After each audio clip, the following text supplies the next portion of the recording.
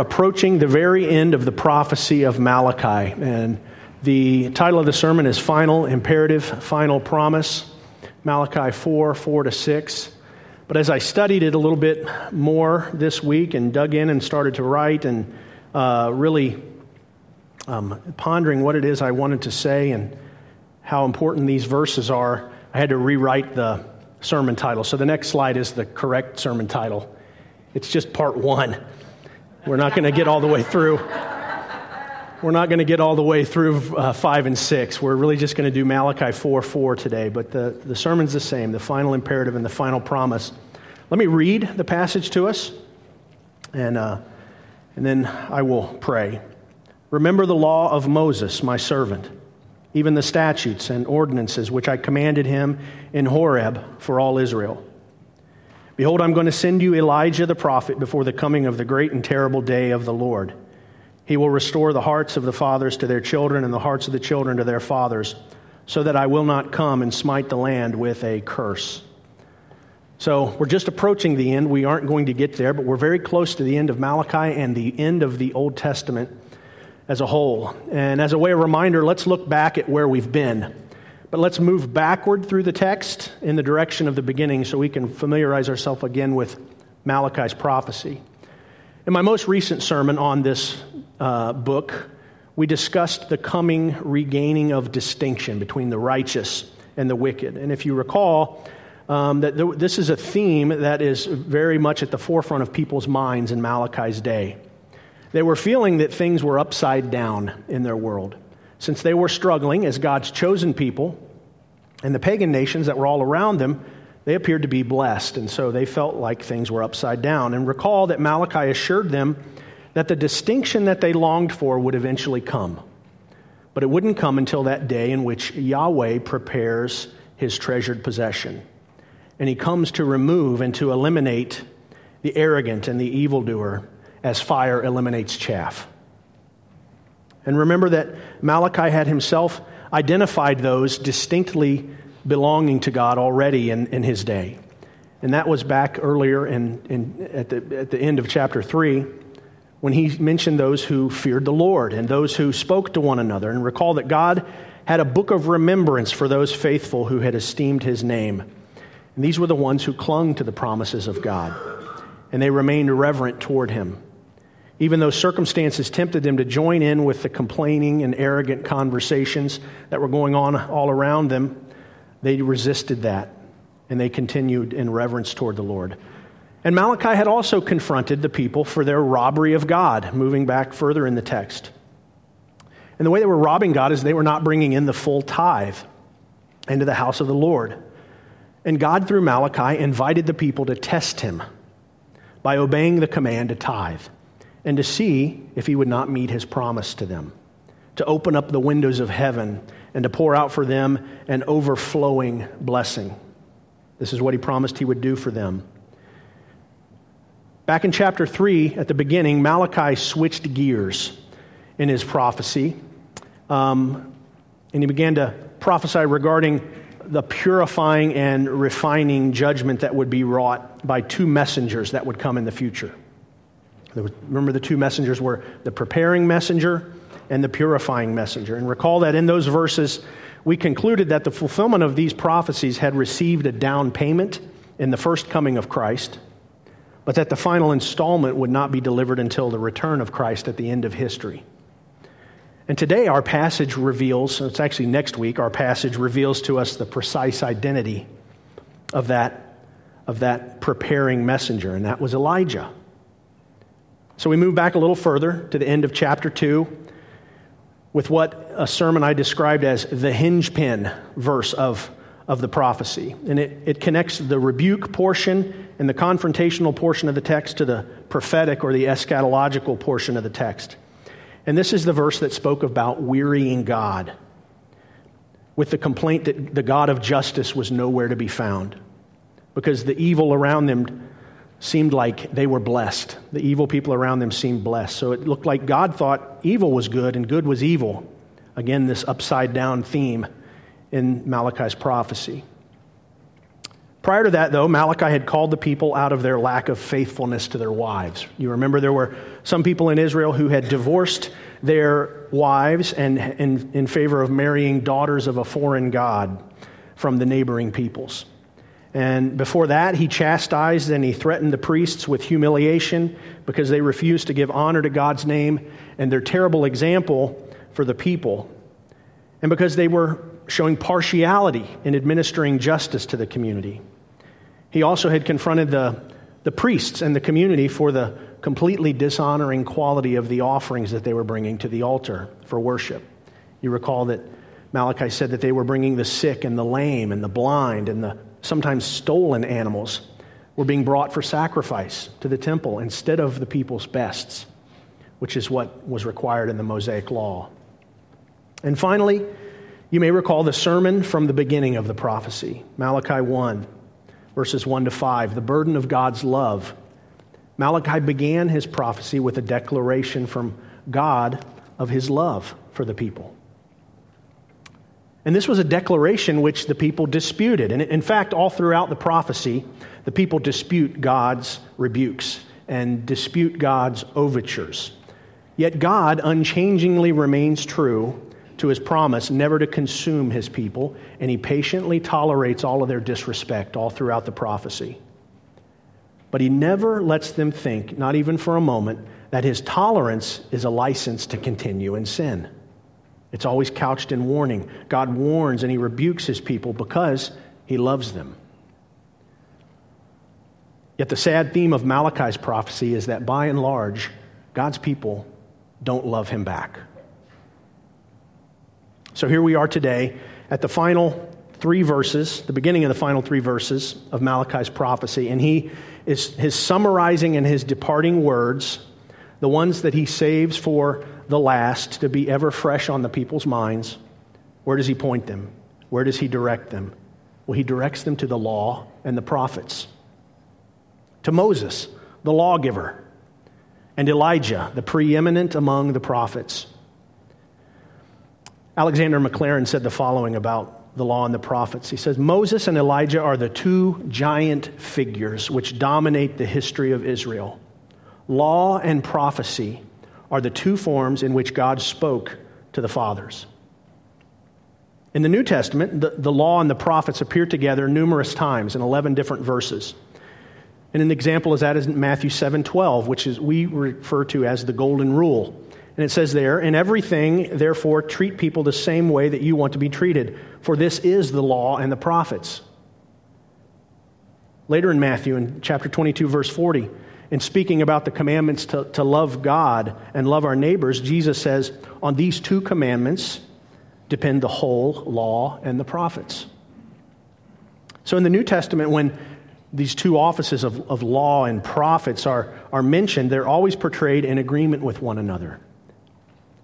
You have the unchanging, written in stone law of God, and then you have the generationally arising prophetic voice calling people back to that standard, that unchanging standard, whenever they would stray. This is the picture all throughout Scripture. God gives his law written in stone. People stray from that law. God raises up a prophetic voice to call them back to that standard. So let me give you an outline for how I'm going to deal with these 2 items that we're talking about today, the final imperative and the final promise, as we progress through the rest of this sermon. And it's also going to apply next week. This is how we're going to go through it. So as we try to interpret and explain this passage in Malachi, the imperative and the promise, I want to draw attention to 4 things for each of us as note takers. If you're a note taker, write these 4 things down. The first thing we want to look at is Malachi's audience. How would Malachi's audience have heard these verses, and why did Malachi conclude with these things? The second thing you should write down is we're going to look back in the Old Testament further. What was the significance of Moses and the law? What was the significance of Elijah and the prophets' impact on Israel's history? These are important questions to answer as we interpret. Number 3, though, we're going to look forward into the New Testament. How did those around the time of Christ view these 2 figures? How did those around the time of Christ interpret this passage? Specifically the ones next week. That one's very, very important. And the fourth and final thing is, what bearing do these figures have on us today? What bearing do these figures have on us today? So let's go to the text and take a look at the final imperative, which is verse 4. Malachi says, "Remember the law of Moses, my servant, even the statutes and ordinances which I commanded him in Horeb for all of Israel." What would this have meant? The first thing we're going to ask, what would this have meant for Malachi's audience? How would those in Malachi's day have understood what the prophet was urging them to do? Well, the first thing he says is remember. And thus far, Malachi's prophecy has just been a cataloging of the people's forgetfulness of the law, right? It's been a cataloging of their forgetfulness. This is actually the 5th time that Malachi uses the Hebrew word for law, Torah. This is the 5th time in his prophecy. And they're all from, the other 4 are all from chapter 2, verses 6 to 9.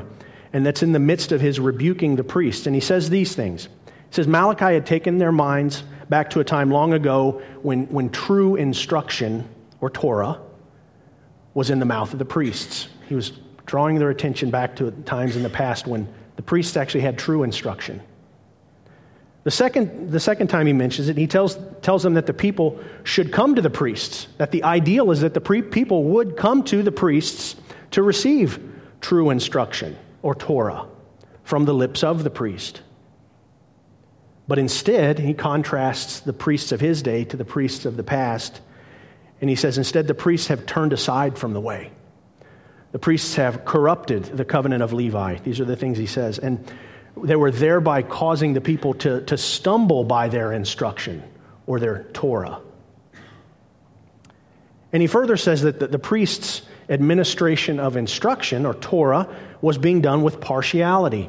In other words, the priests of his day were playing favorites when they executed their judicial function, which was derived from the law, when they would help settle disputes amongst the people. And likely what was going on in Malachi's day is the priests were favoring those with means and with authority over those who Malachi had identified in chapter 3, verse 5 as being oppressed people in their society. And the oppressed in those days were the wage earners, he says, and the widows and the orphans and the aliens in their midst. So these are the 4 times he had mentioned the word Torah previously. And this is the only time in Malachi's prophecy that he couples the word Torah, or law, with Moses, my servant. He says, remember the law of Moses, my servant. And why would he say that? Why would he say it that way? Why would he wait until now to couple that word law with Moses? Well, I think because the law which was being taught and administered in Malachi's day was a different law than the one that God gave through Moses. It was a devolved form, or a deformed, altered, perverted, or poorly interpreted version of the true law. It was a corrupted version of the law of the priests in Malachi's day. The true law, the law of Moses, my servant, had been forgotten. So Malachi urges their remembrance of that genuine first edition, which they needed so desperately to heal their community. And Malachi gives them a further clue as to what the law was he was referring them to, so that he would be crystal clear to them. He says, the statutes. Remember the law of Moses, my servants, even the statutes and the ordinances. And this coupling of statutes and ordinances in the Hebrew harkens back to the Pentateuch, the first 5 books of the Old Testament, especially the book of Deuteronomy. You actually see that coupling of those 2 Hebrew words all throughout the Old Testament, but you see it a lot in Deuteronomy. So, like in Deuteronomy chapter 4, verse 1, it says, "And now, O Israel, listen to the statutes and the rules," that's the same Hebrew phrase, "that I'm teaching you, and do them, that you may live and go in and take possession of the land the Lord, the God of your fathers, is giving you. You shall not add to the word that I command you, nor take from it, that you may keep the commandments of the Lord your God that I command you." And then Deuteronomy 4, verses 5 to 8 says, "See, I have taught you statutes and judgments," that same phrase that's in Malachi, "just as the Lord my God commanded me, that you should do thus in the land where you're entering to possess it. So keep and do them, for that is your wisdom and your understanding in the sight of the peoples, who will hear all these statutes and say, surely this nation is a wise and understanding people. For what great nation is there that has a God so near to it as the Lord our God, whenever we call on him? Or what great nation is there that has statutes and judgments as righteous as this whole law which I am setting before you today? So again, Malachi is telling them to go back to the beginning, back to Moses, back to that second or Deutero giving of the law. He's referring in their minds back to the law from Deuteronomy. Deuteronomy was given at the end of Moses' life, the end of his governance of Israel. After Deuteronomy comes Joshua, right? The end of Deuteronomy ends with Moses' death and Joshua's ascension. Deuteronomy is about the end of Moses' life. But it's the exact same law which Moses gave at the beginning of his leadership of Israel. So Malachi points his audience even further back with the next little phrase. He says, remember the law of Moses, my servant, the statutes and ordinances which I commanded him in Horeb for all Israel. Now, Horeb is important here. It's simply another name, the one used most often in Deuteronomy to refer to Mount Sinai. This is the origin of the law. Malachi is drawing his audience's attention back to the very beginning of the law, and we're going to follow him there. We're going to kind of go back to that scene, if you will, as we move forward in the sermon. And we're going to look back to when the law was given to Moses and the people. So, interestingly, in this past week, earlier on, I was reading to the kids over breakfast, and I read to them from a multi-volume set of Bible stories, and it's this right here. I brought it up here. It's by Arthur S. Maxwell. There's like 10 or 11 volumes. Thank you. Yes, this is the second one. And so we were reading through this, and interestingly, we got to when the law was given at Mount Sinai, and I thought, oh, how fitting, how interesting, how one of those instances of God's what seems like a coincidental timing. It looks to me like, oh, this is divine appointment. And so now these books are very old. They were first published in 1953. So some of the pictures in them and the illustrations and things like that, especially as they portray kids, modern kids, they're very dated. But they're good. I like reading them to my kids. They're written for a time when kids could handle more words and less pictures. So there's not as many pictures as you would think, and there's a whole lot of words, and sometimes the kids are like, Dad, this takes forever. But we went through the account of the giving of the law at Mount Sinai in this Bible this week. And I want to read a quote to you from J.K. Wright. He reminds us that the law came straight from God to man. And I think we forget this oftentimes, but he says, the law came straight from God to man. Man was not left to discover or reason it out for himself. The law is not a constitution agreed upon among men for self-government. This same law was given of God to Moses in Horeb. And I think we often forget the majestic, the awe-inspiring, the fearful, and the glorious scene that unfolded at Mount Sinai. Back in Exodus 19 to 20. If you feel like it later on this afternoon, read Exodus 19 to 20 again and go back to that scene in your mind's eye. But in Exodus 19, verse 9, it says this, that the Lord said to Moses, behold, I will come to you in a thick cloud, so that the people may hear when I speak with you and may also believe in you forever. And God then told Moses to have the people consecrate themselves by washing their clothes and their bodies. Spend 3 days washing. Stay away from women is another thing he said. I'm not sure why I put that in there. But anyway, he said, stay away from women. So they would prepare themselves to meet God. This time was different. This time was different. They needed to be consecrated this time because God himself was going to speak directly to the people. Not just through Moses as an intermediary. And as the stage was set with the quaking, smoking mountain, the thunder and the lightning that rained down, the increasing volume of the sound of heavenly trumpets, all of these things are mentioned as imagery in the account in Exodus. And the voice of God roared out. And what did God speak? What did God speak when he actually spoke back in Exodus? It's the 10 Commandments. He spoke the 10 Commandments back in Exodus 20. I don't think we often recognize this, how they were first given, how those 10 Commandments were first given. We tend to think that they were given first on those stone tablets that Moses got on the top of the mountain, but that's not so. They were first given verbally by the very voice of God in the hearing of the entire mass of Israelites. The whole nation of over 1 million people heard the very voice of God speak the 10 Commandments. That's the first time that they would have all heard God speak. It wasn't until later that God gave Moses the written copy, the ones that were inscribed on tablets of stone.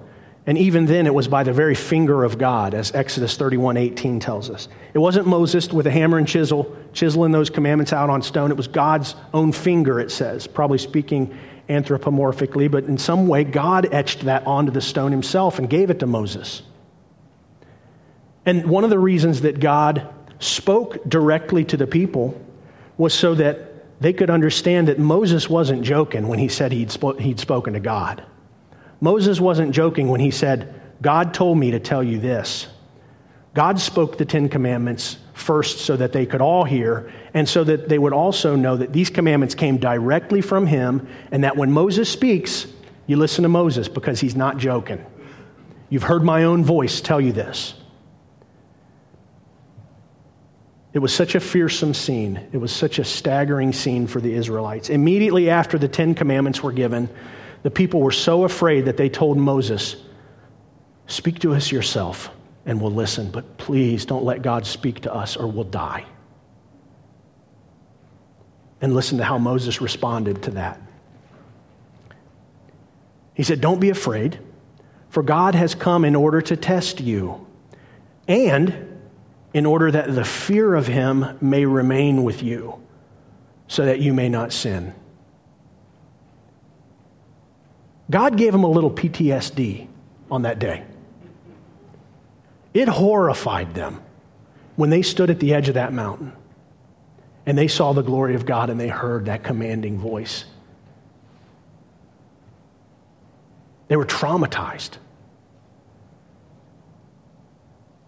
That the fear of him may remain with you so that you may not sin. Only if the fear of him had remained with them. Over the many generations since that monumental event, the fear of him had worn off. And Malachi mentions Horeb in this prophecy so that a portion of that fear might return to the people who had forgotten the law of Moses. Remember the law of Moses, he says. Remember the statutes and ordinances. Remember Horeb. Go back to that genuine first edition. So let's move on. The third thing. How were Moses and the law treated in the New Testament? Let's start with John 1:17. It says, for the law was given through Moses, grace and truth were realized through Jesus Christ.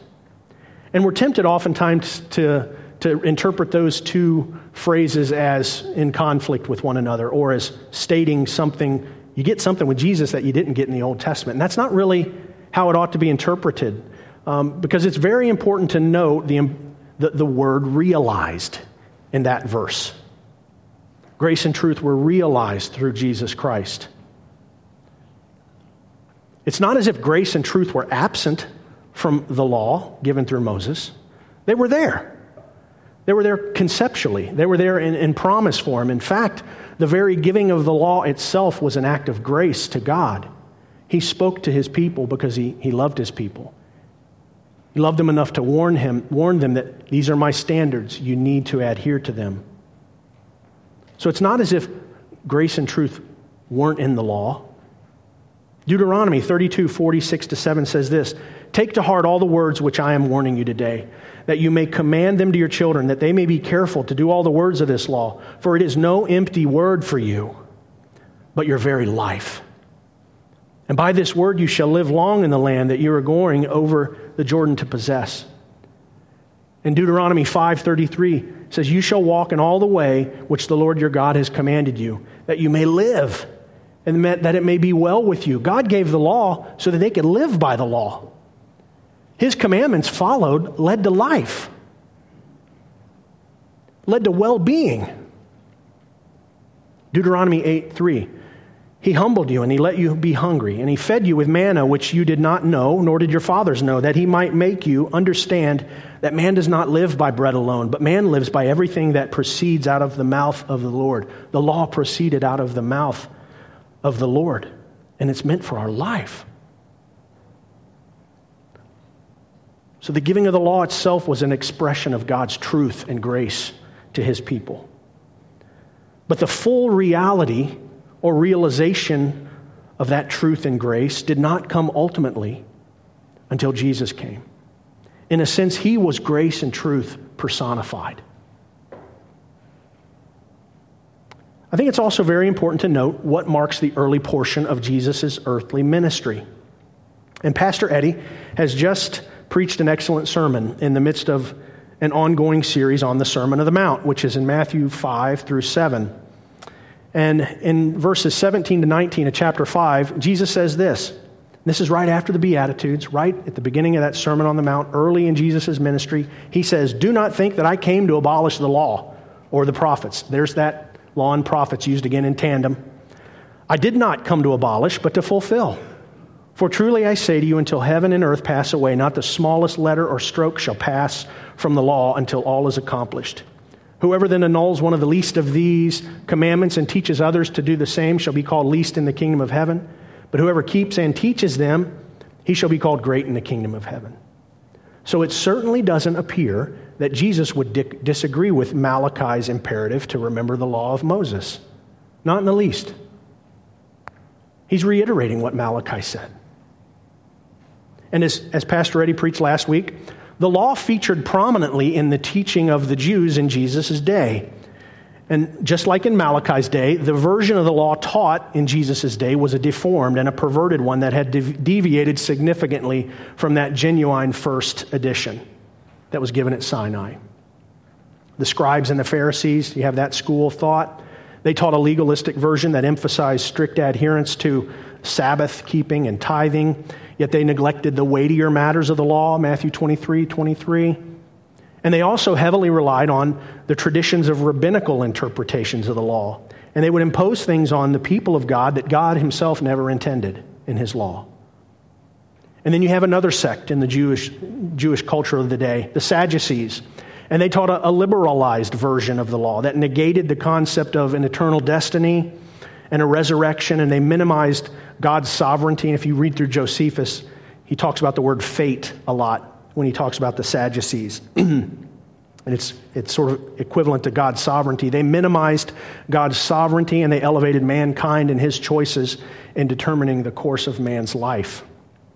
So these were the people in Jesus' day teaching the law. The law was an important feature in the teaching of Jesus' day. And Jesus himself, just like Malachi, pointed people back to the importance of the law. What about Paul? What about the apostles? How did they treat the law? I think Paul would also agree with Jesus, stating that the Christian's posture toward the law, at least its moral aspects for the Gentiles, its moral aspects, not necessarily the ceremonial or the religious aspects, ought to be obeyed. Look what Paul says in Romans 3:31. He says, "Do we then overthrow the law by this faith? By no means. On the contrary, we uphold the law," Paul says. In other words, we keep the law. It's sad to me that so many pastors in our day want to discard the Old Testament. And they only want to preach from the New Testament. And there's so much richness in the Old Testament that informs and fleshes out what we have in the New Testament, that if we don't treasure what's in the Old, we're missing out in a big way. And shame on us if we don't teach the Old Testament too. Amen. You know, J.K. Wright, I quoted him earlier. He wrote in a book called The Biblical Illustrator a quote about the relationship between the gospel and the law. And I thought it was so well done, I thought I would just read it to you. It says this: the gospel did not destroy the law. It did not lower its standards. It was not intended as an apology for its severity. The gospel honors the law, declaring that it is holy, just, and good. The law could not pardon a transgression. Therefore, it could not give life and salvation to guilty sinners. It gave the knowledge of sin, measured the extent of man's weakness and the depth of his fall. Thus, it prepared for the exhibition of pardoning mercy and saving grace by showing the necessity for it. I thought that was very good. Further, he says, through Christ Jesus come the renewal of man's nature and the gift of life and power. Man's nature is caused to love and delight in and are enabled to obey the law through Jesus. The crown and the glory of the gospel come to each man when the law of God is enthroned in his heart and manifested in his life and conduct. It is said that in the ancient times some laws were put into verse so that the people might learn to sing them. Through the grace and through the Spirit of Christ, God's law becomes poetry to us and his statutes a song. I thought that's so true. And Paul talks about this as he wrestles with the law is good, but when I read the law, I find only death. I find only condemnation because I'm a sinner in a world of sinners. But what does Christ do when he redeems us? He saves us by his blood. He forgives us of all of our infractions against the law, and he gives us a new heart. One that looks back to the law and says, this is love. This is life too. We learn to love the law because we love the lawgiver, and we love the lawgiver because he gave himself for us. So how does this bear on us today? The fourth and final thing. And I think it has a lot of bearing on us today. This admonition to remember the law of Moses that was given at Horeb, the statutes and the ordinances. Because today we live in a very degraded culture. Our culture today is bereft of the law's influence. If I could go back to a moment to the kids' book from the 50s, the kids' Bible book from the 50s, I took a little picture of the kids that were in there. If you wouldn't mind showing that for us. Look at that. Back in the 50s. They're all well-groomed, and they've got a nice little tie on, and they're very attentive and quiet and well-behaved, respectful kids. Look at that. Now look at the next picture. Yeah, look at the next picture. I mean, see? Do I need to say anything else? I mean, we live in a degraded culture. Unkempt, disheveled, hairbrush protesters. I told them I was going to do that. I didn't just spring that on them. I'm like, guys, I'm going to use you as a little joke today. But we live in a degraded culture, and people who grew up back in the era when this was written, they can say, oh my goodness, things are so different. Things are so different. You know, I think of certain things that have happened in our culture, the degradation of our culture, and so much of it goes back to the elimination of prayer from school, the elimination of reading the scriptures to kids in school, the mad rush to eliminate any references to God or the Bible from our political and our civic life, and just to relegate it to our sanctuaries on Sunday morning. I think about that. So much of that has contributed to the degradation of our culture. On July 31st, 2001, then Chief Justice of the Alabama Supreme Court, Roy Moore, installed a monument of the Ten Commandments in the rotunda of the state courthouse. And Moore was quoted as saying that day, "To restore morality, we must first recognize the source from which all morality springs." Moore had been sworn in earlier that year in January, and he made a pledge that day that God's law will be publicly acknowledged in our court. I don't know about you, but I pray that if the Lord tarries, he floods us with more judges like that. Amen. Well, in October of that year, lawsuits were filed against the monument, and by November 18th the next year, 2002, U.S. District Judge Myron Thompson of Montgomery, Alabama, ordered the monument removed for violating the U.S. Constitution's ban on government establishment of religion. In his ruling, he cited that the Ten Commandments monument, viewed alone or in the context of its history, placement, and location, has the primary effect of endorsing religion. An appeal was made by Moore to the 11th U.S. Circuit Court of Appeals, and on July 1st, 2003, the three-judge panel unanimously rejected Moore's appeal, stating that every government building could be topped with a cross or a menorah or a statue of Buddha, depending on the view of the officials with authority over the premises. So they ordered him to remove it, and Moore refused to remove the monument. And because he took that stand, he was ultimately removed from his position as Chief Justice by the Alabama Court of the Judiciary. Get it out of here. Get it out of here. That's what our culture says about the law of God. Catherine Millard is the founder of a tourism agency called Christian Heritage Tours.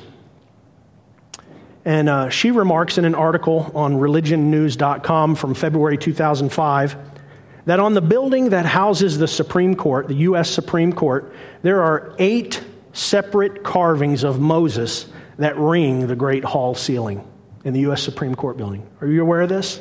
You ever visited that?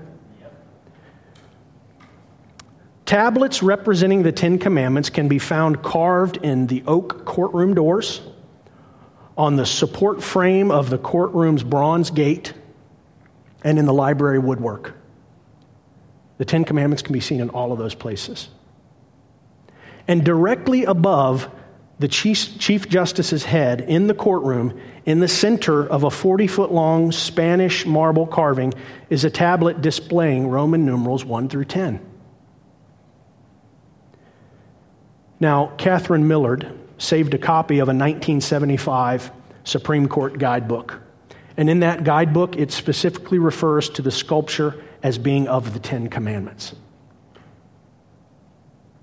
They're trying to say now, no, it refers to the Ten Amendments, the first 10 Amendments. Come on.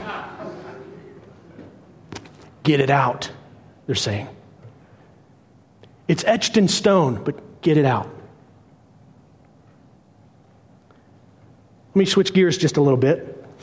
Each year there's probably a number of them, but there's one in particular that I found as I was doing some research on this. Being a person who was in the finance realm, was familiar with surveys that would come out or reports that would come out that would measure the economic freedom of certain countries in the West. And it would rank the countries, like which one has the most economic freedom, which one has the least economic freedom. And the Fraser Institute publishes an annual Economic Freedom of the World report. And there's an article on their website from October 2018 that states that the report measures the ability of individuals to make their own economic decisions by analyzing the policies and institutions of 162 countries and territories, government regulation, freedom to trade internationally, size of government, the legal system and property rights, and government spending and taxation. It looks at all of these things and analyzes them. And the reason they do all of this, and the reason they're trying to rank and determine an economy's economic freedom or a nation's economic freedom, is because economists recognize a strong correlation between economic freedom and human flourishing. Where people are free economically, they have a free economy, they tend to flourish more. There was an article on the Fraser Institute's website from just last month that indicates that some 1,300 peer-reviewed journal articles on economics have cited their 2022 annual report alone. And over 700 of those peer-reviewed articles looked at the impact of economic freedom on the human condition. The positive outcomes they wanted to see were increased prosperity, human rights, social development, those type of things. Negative outcomes they were looking for were poverty, conflict like war, social unrest, reduced life expectancy. These are the things that they're looking at and they're measuring. But there are two crucial aspects looked at to gauge a nation's economic freedom, according to the Fraser Institute. And they are these two: the size of the government, and the second one is the rule of law. According to that 2008 article on this subject, it says large governments reduce space for free exchange among citizens. Restrictions on free trade and unnecessarily or uncertain regulations limit economic freedom, as does the lack of sound money, which erodes property value. And hear this. This is what it says. I'm quoting it. And most importantly, the least economically free countries embrace a weak or biased rule of law, which allows governments and greedy elites to attack the economic freedom of the weak, the poor, and the unpopular. So in other words, according to most economists, without the rule of law in a society, the likelihood of human flourishing, the likelihood of human freedom and prosperity is greatly diminished without the rule of law. It is, according to this article, the most important factor to consider. The rule of law.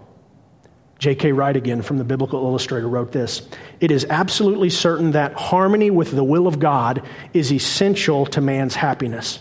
Holiness and happiness are in their very nature closely and inseparably linked together." One of the distinctives of the history of Western civilization is that in early years, societies and their laws were arranged in such a way so as to be in harmony with their religious laws. And the underpinning religion of the West is, and always has been, Christianity. This was especially true in America's founding as well. The Bible literally created the framework in which you live. Do you recognize that? The Bible literally created the framework in which you live in this country and in this society. And the vast majority of the generations alive today don't have any clue that this is the case. The benefits of a society structured under the rule of law that creates freedom and opportunity and prosperity are almost completely taken for granted today.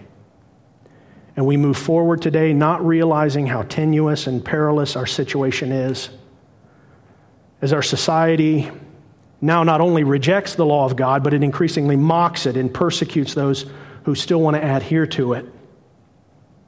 In America, we've cut off the branch in which we're sitting, and we're plummeting to the ground for a crash landing as a result. Our nation could stand to tremble again like Israel did at the quaking mountain of Horeb. Ought we not to pray prayers of repentance as God's people for our own sometimes cavalier attitude towards God's law? And some of us say, I hear this a lot, well, of course these standards are applicable to us as Christians, but it's not our place to judge those outside of the church for not living according to these standards. I hear that all the time. I hear this line of reasoning so frequently, but is it true? Let me share a scripture with you. 1 Timothy 1, 8 through 11, I think it speaks mightily to that sentence. Paul says this as he's writing to Timothy: "We know that the law is good if one uses it lawfully, realizing the fact that law is not made for a righteous person, but for those who are lawless and rebellious, for the ungodly and the sinners, for the unholy and the profane, for those who kill their fathers or mothers, for murderers and immoral men and homosexuals and kidnappers and liars and perjurers, and whatever else is contrary to sound teaching, according to the glorious gospel of the blessed God with which I have been entrusted." If I'm reading this correctly, Paul is saying that part of what the gospel compels us to share with others is that they will be accountable to God for ignoring His righteous law.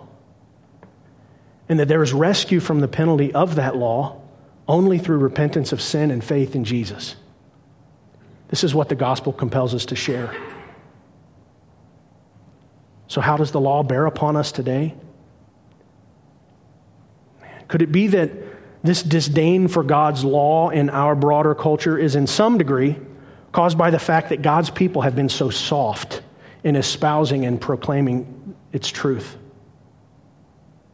Not just our truth, but the truth. A truth as universal as gravity, applicable to all. That's what God's law is. And I want to leave you with one final question as we wrap up today. That's sort of a preview for next week, related to how does the law bear on us today. And I ask this: by what law will Christ reign when he comes to establish his kingdom on this earth for 1,000 years? Did he give us an imperfect one to begin with? When he comes to reign, he will reign with the law of Moses. But in the meantime, before that judgment falls, the Lord sends prophets and he sends preachers to call people back to the remembrance of that law and to warn them that a great and terrible day is coming. But more on that next week. Let me pray for us. Father in heaven, we thank you so much for your word to us. Father, we thank you for the truth and the grace that came at Mount Sinai when you spoke your law to your people. And Father, we thank you for those who faithfully preserve that law for us for many generations in the future. And Father, we thank you most of all for your Son, Jesus Christ, who personified grace and truth. And Father, made a way of escape for us who have cast aside your law and treated it as unimportant and broken your will and sinned against you, Lord God. Father, we come humbly before you. We thank you for your word. In Jesus' name, amen. Stand, if you will, for the benediction. I thought appropriate today, a good benediction would be from Deuteronomy chapter 6, verses 4-9. It's the Shema. Hear, O Israel, the Lord our God, the Lord is one. You shall love the Lord your God with all your heart and with all your soul and with all your might. And these words that I command you today shall be on your heart. You shall teach them diligently to your children and shall talk of them when you sit in your house and when you walk by the way and when you lie down and when you rise. You shall bind them as a sign on your hand, and they shall be as frontlets between your eyes. You shall write them on the doorposts of your house and on your gates. Depart in his peace, and may we grow to love God's law as we love the one who gave us the law, the Lord Jesus. Depart in his peace. Amen.